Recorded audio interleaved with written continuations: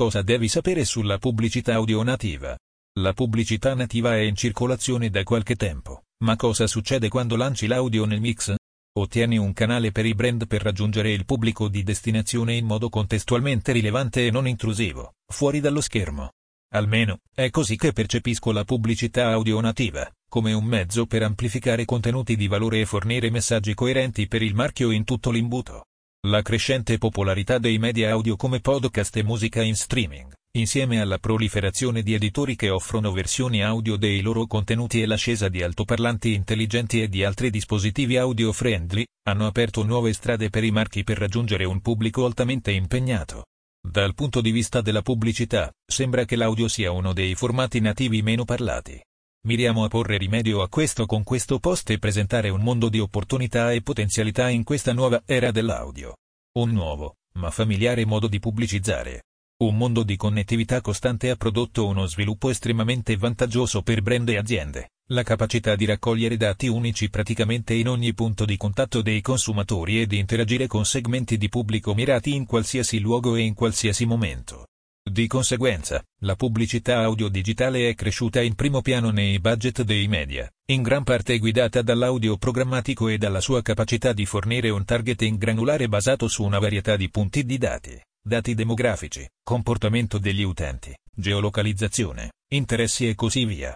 Per dirla in modo diverso, con l'affaticamento dello schermo e la sovrasaturazione visiva, la pubblicità audio permette ad ogni interessato di evolvere le proprie strategie di marketing e pubblicità in modo naturale. E cosa ci si sente più naturale della pubblicità nativa? Pertanto, oggi la pubblicità audio nativa gioca un ruolo importante nel fornire un'esperienza unica del marchio, oltre a rafforzare il suo messaggio nel panorama digitale medio. Lo fa attraverso annunci audio nativi, un termine ombrello per diversi formati di annunci audio nativi. Gli annunci audio nativi sono in genere associati a podcast sotto forma di sponsorizzazioni in cui un host narra una copia dell'annuncio prescritta, talvolta accompagnata da un annuncio registrato, statico, o da un morso sonoro. Questi annunci sono essenzialmente parte del contenuto e sono integrati in modo permanente. Aggiungete al fatto che questi annunci di sponsorizzazione vengono letti dall'host, una voce familiare a cui l'ascoltatore si fida già ed è abituato, e le probabilità di saltare gli annunci diminuiscono drasticamente.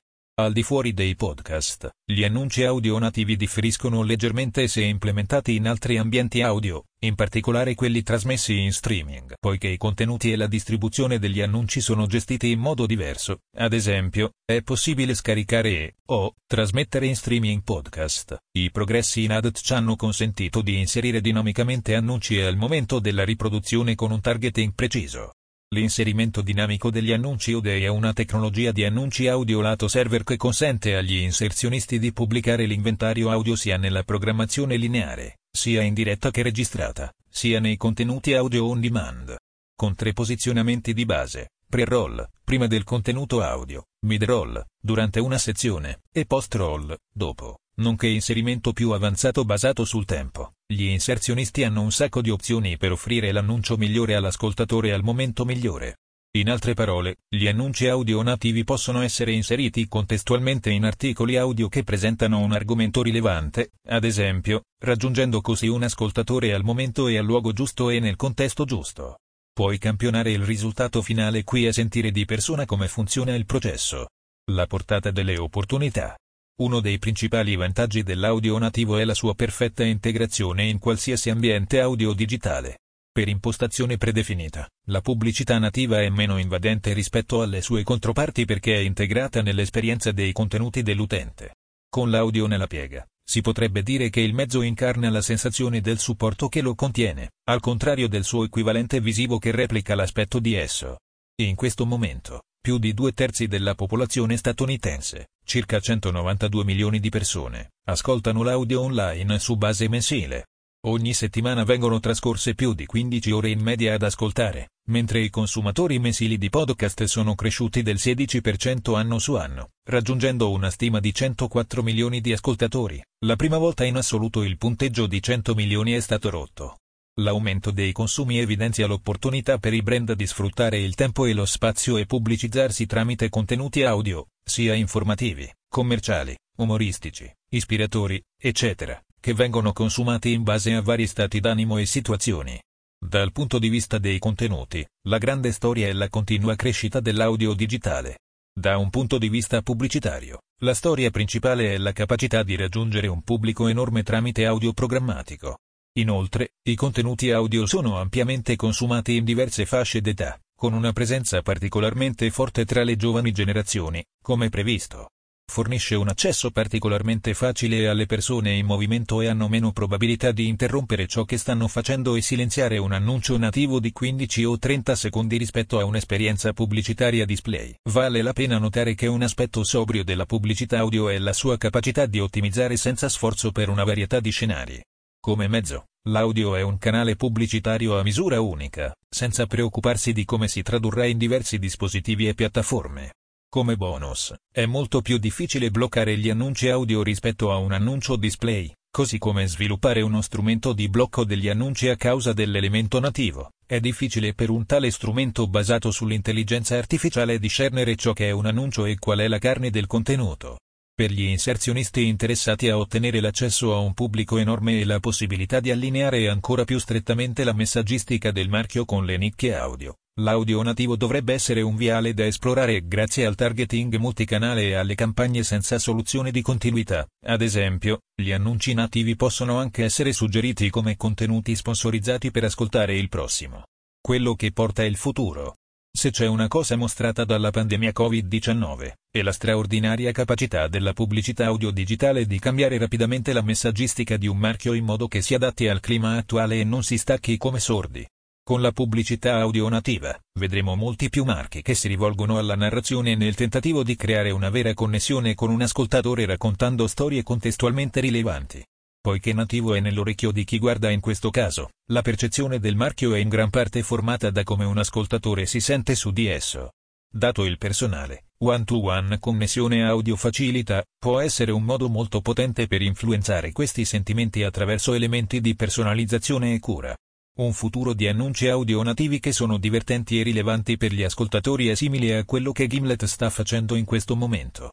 L'approccio narrativo e orientato all'empatia della società per promuovere contenuti sponsorizzati è tanto innovativo quanto stimolante, creando un sentimento story in a story con i suoi annunci audio. L'impatto dello storytelling nella pubblicità è ben noto, ma ciò che Gimlet fa è lavorare direttamente con gli inserzionisti. Modella la direzione creativa, generando così una migliore esperienza utente e una campagna più sintonizzata per l'inserzionista. Gli annunci sono naturalmente collocati e coinvolgenti con solo una breve introduzione per distinguerlo dal contenuto effettivo dall'episodio. E come ascoltatore di podcast, non ti senti mirato, che è un vantaggio enorme rispetto a un annuncio display che appare prontamente quando Google qualcosa. È una ricetta per il successo che mi aspetto pienamente più inserzionisti di abbracciare. Affinché gli annunci inseriti dinamicamente raggiungano lo stesso livello di natività e rapporto, il settore dovrà capire come ottimizzare al meglio la transizione tra gli annunci pre e mid-roll da un lato e i contenuti autentici dall'altro. Richiederà di appianare le differenze tra i creativi degli annunci e i contenuti audio in questione, assicurandosi che gli ascoltatori non vengano ingannati con ciò che sentono. Fare in modo che i creativi degli annunci siano importanti per gli ascoltatori è fondamentale. Dovrebbe essere una buona notizia per i brand che mirano a portare il loro digital marketing al livello successivo, soprattutto quando si tratta di raggiungere un pubblico fedele e impegnato in modo significativo e di impatto. L'onnipresenza di audio offre un modo unico per riempire vuoti precedentemente intoccabili nel percorso di acquisto dell'utente, e la sua natività può facilitare l'ingresso, per così dire. Pensieri finali. La pubblicità audio digitale offre una serie di vantaggi che dovrebbero renderla uno strumento universalmente accettato per gli inserzionisti. Il mercato dell'audio digitale è lo spazio meno ingombra in tutta la pubblicità, offrendo allo stesso tempo funzionalità di targeting approfondito. Specificamente per il mezzo, gli annunci audio nativi sono sempre al di sopra della piega e raramente evitati dagli ascoltatori, il che li rende una parte unica e misurabile del mix pubblicitario. La pubblicità audio nativa è una continuazione di un concetto di pubblicità digitale che si sforza di fornire annunci coerenti con il contenuto, miscelati nel design e coerenti con l'ambiente in modo che l'ascoltatore si senta di appartenere lì. Il principale takeaway per gli inserzionisti è che il consumo di audio digitale è in continuo aumento e che siamo arrivati a un punto in cui sta effettivamente cambiando le abitudini delle persone. Come tale, è un luogo importante per i marchi avere una presenza. Si potrebbe anche dire necessario nel panorama dei contenuti di oggi.